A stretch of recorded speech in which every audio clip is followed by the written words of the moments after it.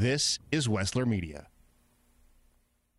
Hi, my name's Guy Collins and I am from London, England.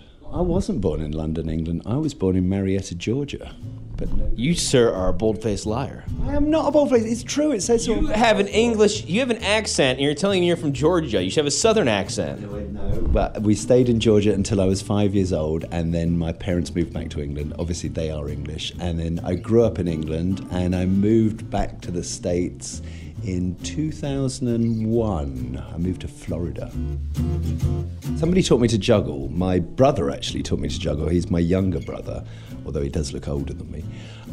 He taught me to juggle, and then I went travelling. I actually went hitchhiking throughout France. I quit my job as a travel agent and went with my friend, and we decided we were going to hitchhike all around Europe.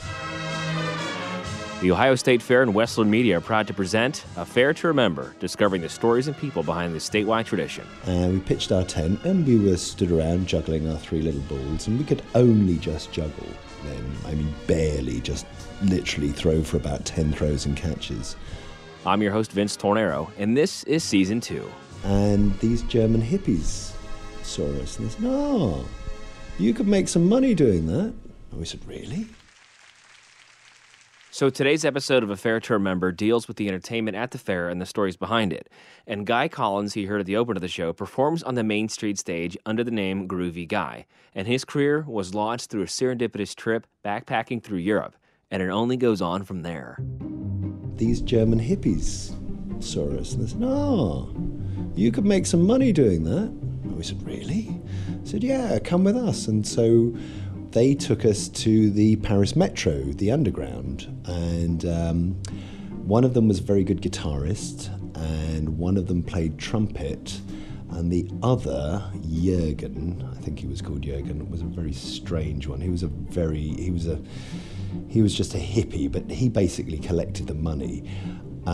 So I actually started off playing bongos and juggling three objects, and the five of us would do this on the Underground, and I think we did it for about 2 weeks, and we made enough money to survive. We went to the seaside. We went to a place called Canet-Plage, which is on the Mediterranean side of France, and we lived on the beach. But at that point, the others left, and I met this girl, Sophie Dufour was her name, and fell in love with her. And we stayed, but I got taken under the wing of this Portuguese fire eater, and he basically showed me how to perform shows. So he was very, very good. He was very professional. He was a much older man. I think he was in his 40s, which seemed ancient to me at the time. And he showed me how to perform for a good crowd, how to gather a crowd, how to present myself, and I got better very, very quickly because of him. When we were with Frank in, there was a place called San Ciprian, which was a very exclusive little resort, and it was just me, him, and Sophie. And before I had, I'd been juggling, sort of just juggling, and people would throw money in. But when he taught me to actually perform a show, we went from eating sort of tin food from supermarkets to eating steak and chips at night with wine. And that was a real huge success. That was initially a huge success for me. When was that? That was in 1987. Do you know if he's even still around? I've no idea if he's still around. He disappeared. Sophie and I went off to pick grapes and live in a chicken shed together for a couple of months. And he disappeared. He went his own way somewhere else. So I have no idea where he went. Probably back to Portugal or somewhere. But yeah, he was a lovely man. Well, it was lovely. I think, people were a lot freer then to do more what they said. The whole hitchhiking thing, I don't think people would do it anymore as much. But you were very safe. I mean, things were different back then. People were a lot freer to do things and a lot more relaxed in some ways. So that was nice. I mean, I think it is unusual, the life that I've lived, but I don't think it's particularly wild. I mean, lots of people have it. I was inspired by a book, The Hitchhiker's Guide to Europe, and it was just a fascinating way to go. And, because you could live really, really cheaply. You did little odd jobs and stuff. We did the juggling and travelled around and stuff like that. So it was good. But the relationship with Sophie didn't last that long. No, she used to write to me on silver notepaper for about 3 years afterwards. And I used to get really excited when the letters would come. But I've no idea what happened to her now. No, I lost contact with her completely.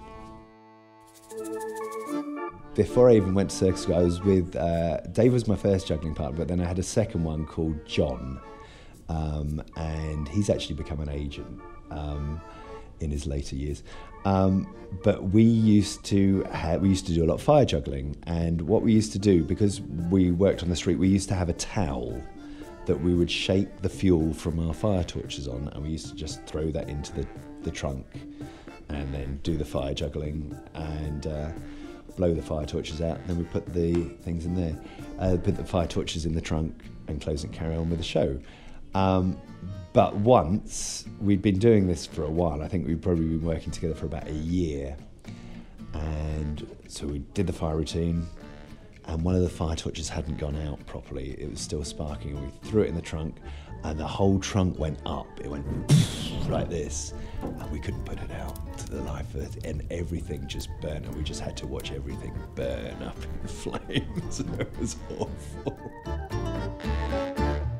So you professionally started, you got professional schooling. I got professional schooling in 1990, but I did my first professional gig in 1988 as a jester in England, and I had to wear tights, and I was a 20-year-old man, and I really didn't want to wear the tights at all. The great thing about street performing, and even when you perform in Ohio at the State Fair, you start, if you're working on the street, I'm actually on the stage this year, you start with nobody, and then the crowd builds, and you build the crowd, so there's no expectation from anybody, and you create that thing, and it's a really wonderful feeling to build from nobody to a crowd of 200, 300 people. Right, I'll do a quick trick with my hat to start the show. Obviously this is a bonus trick, it's not even part of the show. Watch carefully. So when you look at Guy on the Main Street stage and watch him perform, like you just heard, yeah, he's got quite a lot of stories. But I'm not sure any of those will top this one here, when he got the biggest payoff of probably his career in one moment in Boston at Faneuil Hall. I got a call from a production company, a TV company. So this guy's telling me all of this. He says, well, we're going to do this stuff for the Travel Channel. If you're in town, would you mind if we filmed you? And I said, no, of course not. You carry on ahead like this, thinking I'm never going to hear from this guy again. And if I'm there, I'm there. If I'm not, I'm not. I'd forgotten all about this guy. He'd phoned me up and said, because it was going to be in August, and I think he'd phoned me up in May. And I was actually in Burlington in Vermont. Oh, hi, this is this, and it was the guy from the production company. He said, are you going to be at Faneuil Hall tomorrow? And I went, oh, look, I'm really sorry, but I haven't booked any shows, and I'm up in Vermont, and it's going to take me a couple of hours. I just don't think. He said, well, it'd be really good if you could come down there. So, well, will you phone the office? And so I phoned the Faneuil Hall marketing office, and this never ever happens. But they said, oh, yeah, Guy, you can have 2:00 tomorrow. Now, 2:00 at Faneuil Hall is prime time. So I travelled down there, and I phoned up my friend. I said, can I stay with you the night before? He said, yeah. So I get there, and I do my first show at 2:00, and you get a 2-hour time slot. And do my show, and it was a great show. You've got lots of people watching, great reaction like this, and a woman comes up with a clipboard afterwards and said, oh, we're from the TV crew, that was great, would you mind signing this release? And I think, oh yeah, okay, they're from the Travel Channel, it's just background shots like this. So I signed the release like this, and off she went, which was very nice, and did my second show, and then this magician came along and he said, I'm not going to do the next slot, do you mind, would you like it? And I thought, oh, my dollar signs arrived in my eyes like this. So yeah, I'll do the show as well. So I get his slot as well, and I've finished, the show is about to finish like this, and I'm on my big unicycle, and I see Penn Jillette Oh, look, I've got my plunger stuck on my head. It's so embarrassing. There are celebrities in the crowd. What am I going to do? So I finish it and do the thing, jump off my unicycle. And as I jump off my unicycle, Penn Jillette strides over and he goes, I'm Penn Jillette, and with the Travel Channel, I got $10,000 of all the acts we could find in Boston. Groovy Guy was the best. We're watching you, shooting you. You're our favorite of all. There's $10,000. They'd set me up, basically, I think. So they'd filmed us all secretly, and what they were doing, it was a TV talent show. It was a secret talent show.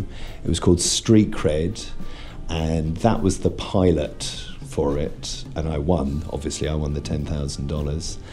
And then it got broadcast on the Travel Channel in 2000, and I think it was 2014 it got broadcast, but it actually happened in 2013.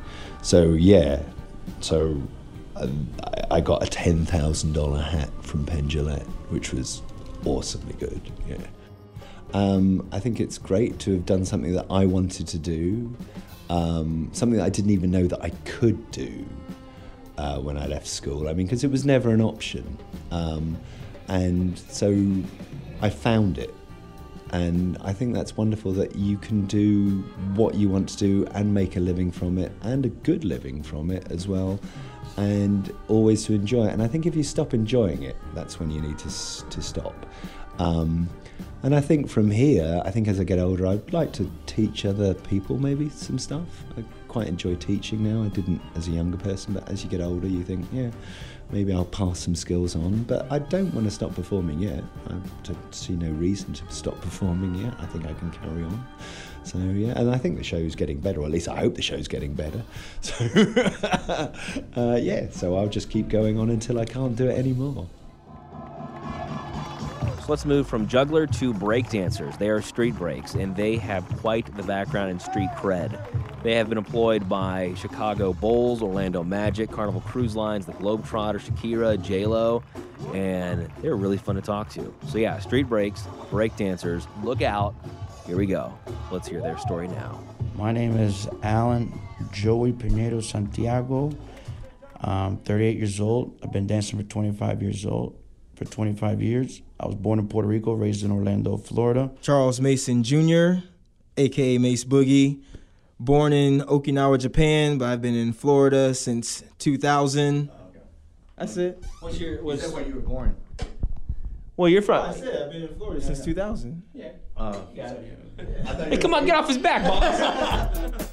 Al Fuentes, and I'm the owner of High Voltage Entertainment and the producer of Street Breaks, and I am from Gary, Indiana.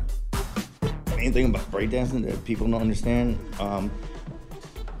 when I first started off, is that a lot of people didn't show it the same respect. You know, they didn't understand how difficult it is to do what we do. Now, you know, people are finally seeing that, oh wow, it is very difficult to spin on your head 50 times. It is very difficult to, you know, number one, a lot of the gymnasts are flipping on spring floors. We're flipping on concrete. You know what I mean? There's no forgiveness on concrete.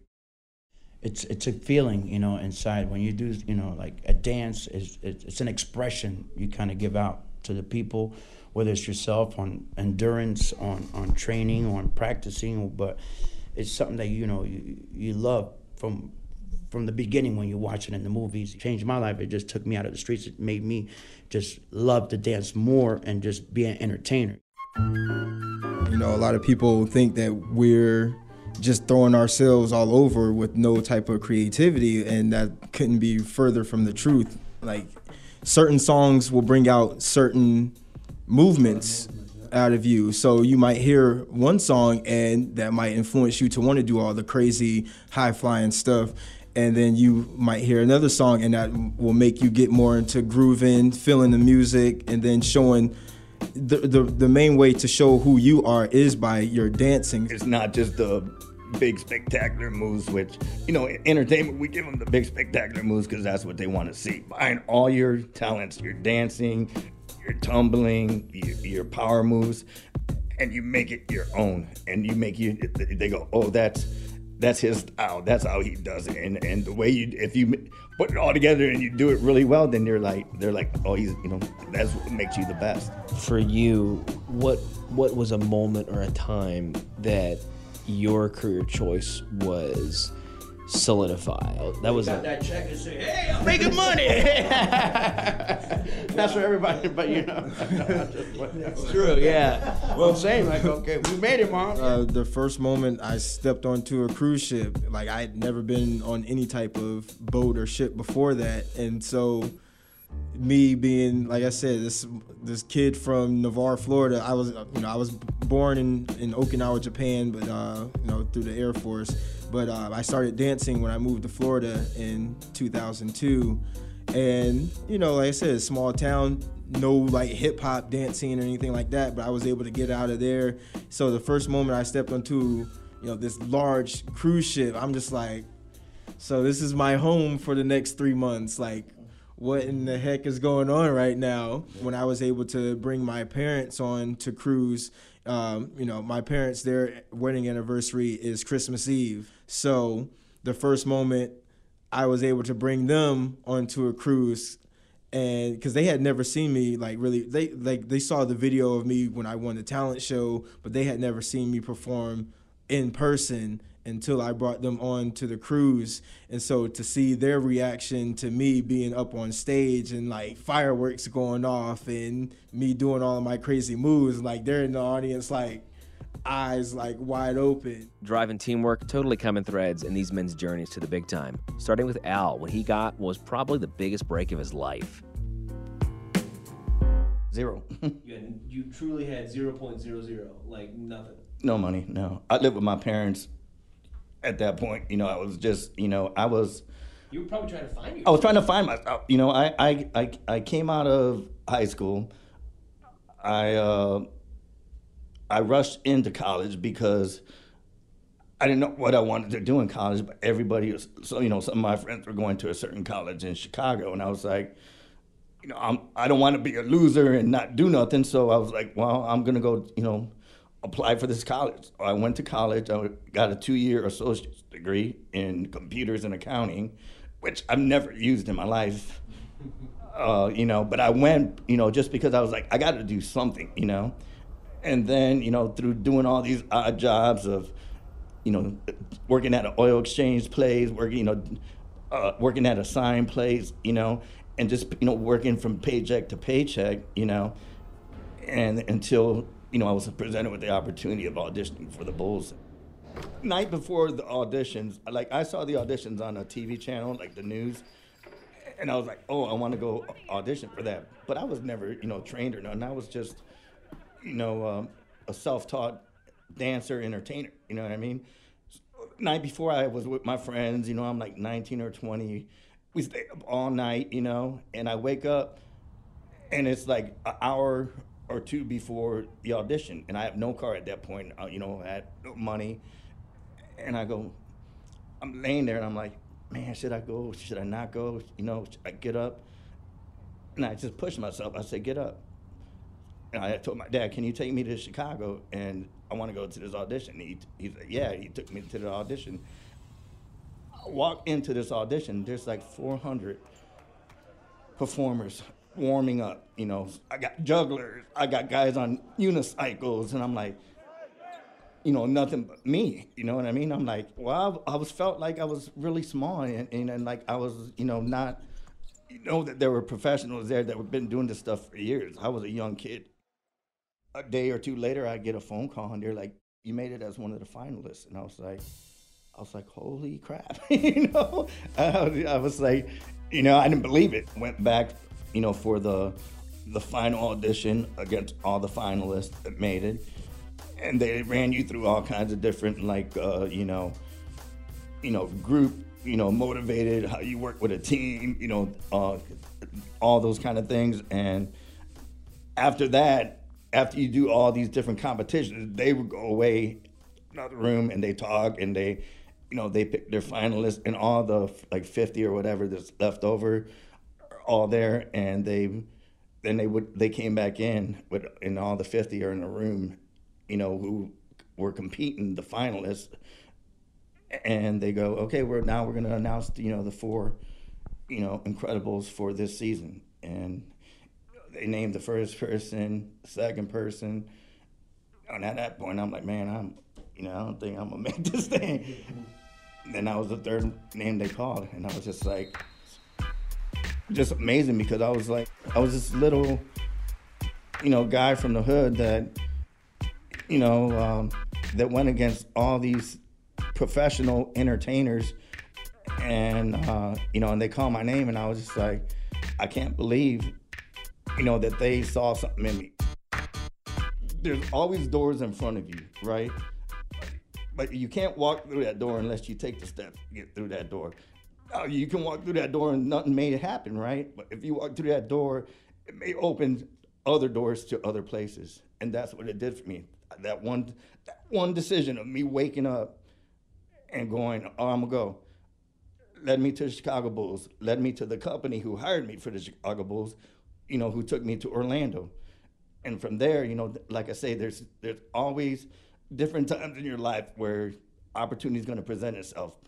But you have to take the steps forward to make things happen. If you don't do it, nothing's going to happen. People sit at home, oh, woe is me, nothing's going to happen. Well, nothing's ever going to happen if you don't take any steps to do anything, right? Ladies and gentlemen, boys and girls, that is the end of our show. We are Street Race. There's something so universally fun and exciting when you're standing around, you're walking around, and boom, you see it. One of your favorite costumed characters, a mascot. Whether you're at a Clippers game and you see Lucille, or you're at the fair and you see Butters Decal. It is so fun to have that experience with your favorite character. And when you take those pictures, do you ever think, what's the story behind this and how did this all get started? Well, Adam Bonner is one of the guys behind the mascot organization. 3 warehouses and over 1,000 costumes. And all of this started with a chance encounter with a frog costume at a TV station. It's kind of began... It's kind of weird as I dig deeper into my religious and philosophical thing. I start to learn about desires that are in your heart, and I realize that those things are kind of placed in there at birth, and you don't realize them until sometime later, but that's kind of, I guess, how this came about. In high school was kind of the realization of it. High school, I was a video systems guy. I was doing video production and theater and things like that. And this opportunity came about to be an intern for a TV station. It was WB53 at the time, which we now know as the CW. They brought me in as an intern for Kids 53, and I had pretty good amount of video production experience and theater experience, blah, blah, blah. So it made me a pretty good intern. First day on the job, they had me working at the October Festival in German Village, and they said, do you want to be the frog or do you want to hand out pencils? And I was like, frog sounds more fun. And what I didn't know, but I found out later, was that there had been somebody in the frog the day before, and they got tackled by kids and jumped on like a trampoline. And as a result, everyone was like freaked out about a brand new intern that's in high school, first day on the job, getting in that costume and having the same thing happen. And so everyone was like watching me like a hawk. They're like, we don't want to lose this one. He's brand new. He's too young to get. So, but I did well with it. I enjoyed it. I had fun with it. I brought the character to life and realized that there's definitely something here. I want to do this. The enjoyment for being the source of happiness for people through their favorite characters persisted in Adam since this first experience. And he says he's had countless memorable encounters throughout his time as a mascot. But there were a couple memories that stood out. Girl that showed up one night and she's sitting on her dad's lap. So it's mommy. I think she had a sibling too, but it was her mom, her dad. Her dad's on his cell phone just talking away. I think some business call or something, who knows. And so he's completely focused on that conversation, but his daughter's sitting on her lap. And so I come up to the table, they're out on the patio, and we're, do my typical have a good time with them, have fun. And the little girl just, randomly puts out her pinky and she's like, pull my finger. And I'm like, really? And I was just like, okay, so I'll play along with this. So I pulled her finger and I made the noise with my mouth. And because Red had a habit of making noise. He couldn't speak. He would whistle and he would make sounds, but he wouldn't talk. And And so did that, and the girl starts laughing, and the mom starts laughing. I'm like, okay, they're okay with this. I'm not going to get in trouble. So they're okay with this. And so then I put my pinky finger out as the character, and I had her pull that, and again I made the same noise with my mouth, and and again the mother starts laughing even harder because like we're playing back and forth and stuff. And so the girl then does it again. I was like, I'm thinking to myself, if manager sees this, somebody else sees this, it might not go well. So I think, okay, we'll just kind of let it tone down here. So I pulled her finger, and I did not make the noise with my mouth, but there was a noise. And she looks at me with these big wide eyes and this giant smile, and she's like, that was for real. But then again, we had to do a character appearance at a daycare center off of Sunbury Road. I remember right where it was. And so we're there, Red's there, handing out coupons, whatever. And the little girl comes up again, pull my finger. And I'm like, it's her. There was a lot of touching moments that happened. A kid with a family came in after having just gone to the hospital, and they were all wearing their hospital bracelets, if you will. And the family was celebrating, like, yay! We just, they were so good. The son was so good in the hospital today, and as a mascot, I'm like, he looks fine to me, So I put my arms up. I'm like, what happened? And Dad took me aside away from the rest of the family, and then told me about his sister, who wasn't with them, had some really rare disease and needed a bone marrow transplant to survive. Her brother was a perfect match for bone marrow. And so they were coming out to celebrate that. And that's what ended up being the story. And I was like, wow. I realized at that point the gravity of this situation. I wrote on one of the kids' menus, mascots can't talk, but they can write, some of them. And so I grabbed a kids' menu and a crayon, and I wrote, if you need us to come visit when you do the transplant, let us know. And they said, oh, it's going to happen in Cincinnati, and we're in Columbus. And I was just like, I told him in the next note, I was like, we have stores in Cincinnati, we can send somebody from one of them, And okay, so fast forward a few weeks, we get a phone call. I looked at the manager at the time. I said, how do you want to handle this? Should we call Cincinnati, whatever? And he's like, nope, let's get in the car, let's go. Okay. So we jumped in the car with costume and all, and went down to Cincinnati Children's Hospital. We stopped along the way and bought like a couple giant teddy bears to take them. And we went in. We walked in the room and as the character and with the guide and everything, and the two of them just lit up like Christmas trees. One came running from the bed, everything attached, giant hug. To the character, just like nothing had ever happened, like they'd just been through surgery, but it was not irrelevant to them. The other one, who was suffering from this disease, got up, smiled, obviously very run down from the illness, but was still excited to see us and gave us a hug. So then we fast forward a few years later. I'm having a bad night, I'm working there, and all of a sudden this family comes in and sits down, and they're eating, and I'm playing with them like I normally did, and the father says, I don't know if you remember us or not, but one of you guys came and visited us in the hospital in Cincinnati. And I looked at the two kids, and I was like, this is the family, this is them. And I again did the same shoulder shrug to the dad, which seemed to work the first time. And then he took me aside again and said, perfectly fine. There's no indication of the illness. The bone marrow transplant was a success. The kid's perfectly normal. Everything's good again. And it was just like, you get to share that moment with that family and be a part of that and realize that there was some positive energy put into a very bad situation, that there was a glimmer of light in such a darkness. And you realize that that's what our place is in this world, to be characters, to be that light, to be that entertainment, to be that happiness, to be that joy.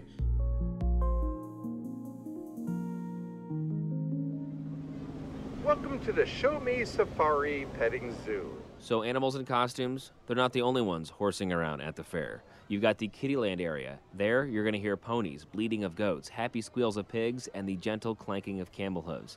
This is because Jay Phillips is the guy behind all this. He and his family, they set up temporary homes for these animals away from their cozy Missouri barn here at the Ohio State Fair. Now, they allow people and you to get safely up close and personal with these animals at their petting zoo. You can watch pig races and even check out some camel rides and pony rides, too. So in the summertime, I'd always travel with our family with the petting zoos, and we got to go to Hawaii one year to take all of our animals to Hawaii to the 50th State Fair in Honolulu. That was a pretty big jump, you know, from leaving the mainland going to an island. And we would load our animals up on the trailers and drive to Long Beach, California, and catch a ship out there. And it would take us 5 days and 6 nights to go across the Pacific Ocean to get to Honolulu. And once we was there for 2 months straight. And then that was different. I was 14 years old, and when we went over for the first time, we went over for 10 years in a row, and it was an experience I never forget. On the ship, you got to have one person to take care of the animals. So from leaving California going to the island, they would carry hogs over from United States or from the mainland. So there was like 4 semi-loads of hogs, and then we had our animals on there. But there's only one person that could ride the ship and take care of it all. So since we had exotic animals, and they said, well, you know, anybody can't take care of your animals, y'all can, so you have to take care of these hogs on the way over there. So the first year I got to ride the ship over there, and I was taking care of all these hogs on this semi-trailer plus our animals, and that was a sloppy job, I tell you. When pigs are on a trailer for a week, it gets pretty sloppy. So I'd have to take a fire hose and I'd have to wash the deck down 3 times a day, you know, where the mess would come out of the pig trailers and everything. And it was an experience I'd never forget, that's for sure. But on the way back, they would carry cattle from Hawaii to back to California, and they weren't quite as messy as the pigs were. But I love pigs. I mean, pigs, they slop, you know. That's I have racing pigs, so you know, I have to love them. Whenever I started out my own business, you know, my dad had my grandpa and my dad, and then I started my own. My dad, he didn't give me a business. He said, you have to work for it. And so when I worked for him for quite a few years, and he said, look, son, you're old enough now, you're going to have to go out and you're either going to have to buy this or start your own. And I said, well, I'll buy a part of your business here. He said, well, you know, he'd give me amount dollars he wanted, and I had to go to the bank, and been blessed and had a lot of good fairs we do, and been doing them for years. And that was one of the, I guess I'm never over that hump. You're always going to have bills you have to pay and take care of, but it's been a little easier now that older I get. Now, if you're doing a lot of traveling, you're bound to meet a lot of people. And Jay says that one of the best parts about doing all this traveling is the people you meet along the way. The old friends, the new friends, and some new faces you see from place to place. Celebrities, yeah, he's met them too. And you may have heard one of the big names that he's also met. You just never know who you meet. We was at a fair, not talking about LeBron James, but a country singer, Luke Bryan. We was in a fair in Muskegon, Michigan. This was when Luke Bryan just first come out. He already had 1 or 2 #1 songs, and he come up, he said, hey man, I just saw your pig race. I shook my hand. He said, we'd like to shoot your pig race, put it in our video, and use one of your pigs. I said, well, that's fine. I said, shake my little kids. My girls were 2-year-old, Molly and Cammie, and I said, shake their hand and you got a deal. So Luke Bryan, he said, okay, man. He shook their hand, and they come. We did a pig race, and they filmed it. He said, I tell you what, can I take one of your pigs with us? I said, yeah. I said, here's a pet taxi. Put the pig in the pet taxi, and they took off with the wheelbarrow with the pig in the pet taxi. And next thing I know, he come back later that day. He said, man, he said, the pig's name, by the way, was Squilly Nelson. So that says it all. So he said, man, I took this pig with me. I took him on my bus, and we shot video, and it turned out to be a great video. And it was Country Boy by Luke Bryan. So you need to look that one up, and pig races are in it, and Squilly Nelson. Now, of course, doing something like this is a lot of fun. There's a lot of family history, but this is definitely a lot of work with a lot of long hours. It's hard work and dedication, but Jay says he would not have it any other way. So it's not just show up the day before the fair and pop everything up and push a button and you're ready to go. It takes a week ahead of time for us to get everything ready to even be presentable at the fair. But why not do something else? I mean, you could do anything, and you've chosen to continue what your grandfather did, what your father did. Now you're doing. Hopefully, your son and your family takes over this. But why do it? Well, I believe it's just in my heart and my blood, and we love animals. And my 4-year-old son, my 8-year-old son, and my two 10-year-old daughters. They love animals, and they love this. This is what they've known all their life so far, and this is what they want to do. So I'm doing the best I can do to help pass this on to them to keep it going. A Fair to Remember is presented by the Ohio State Fair and produced, edited, sound designed by Wessler Media. Executive producer and PR manager is Alicia Schultz. Additional script writing and editing by Becca Kerr. Every episode expertly mastered by Joey Gerwin at Orange Udio. Special thanks to all of our guests and anyone who did anything at all to make this podcast a reality. And thank you for attending the fair year after year and upholding this wonderful and fun tradition. Last, and of course not least, gotta mention my wife Melina, who listened patiently to various rewrites, versions, and edits of all of these episodes. I love you. And I'm your host, Vince Tornero. This has been A Fair to Remember. I'll see you on the Midway. The fun, the draw, the excitement of a fair, that should be enjoyed by everybody. And this year, the Ohio State Fair, it's going to be more accessible and inclusive of individuals with disabilities. Now, this is in partnership with Opportunities for Ohioans with Disabilities, complimentary wheelchair mobility charging stations. They will be available throughout the grounds and are listed on the fair maps. And these fair maps, they can be picked up at the Fair Guest Information Services booths. Second, fairgoers who are blind or low vision, they can use this technology called Aira. This is really amazing stuff. Now, Aira, it's going to connect to an agent who can help you with navigation. In collaboration with Ocali, a sensory-friendly morning is going to take place July 31st, 10 a.m. to 1 p.m. throughout the fair. The lights and the music on all the rides are going to be turned off, and fairgoers can enjoy the many educational activities, including those in the Oasis at the fair. That is the Ohio Department of Natural Resources Park. Now, if you want more information on all of this and all this great stuff about making the fair more accessible, you can find it by emailing info@expo.ohio.gov. That's info@expo.ohio.gov.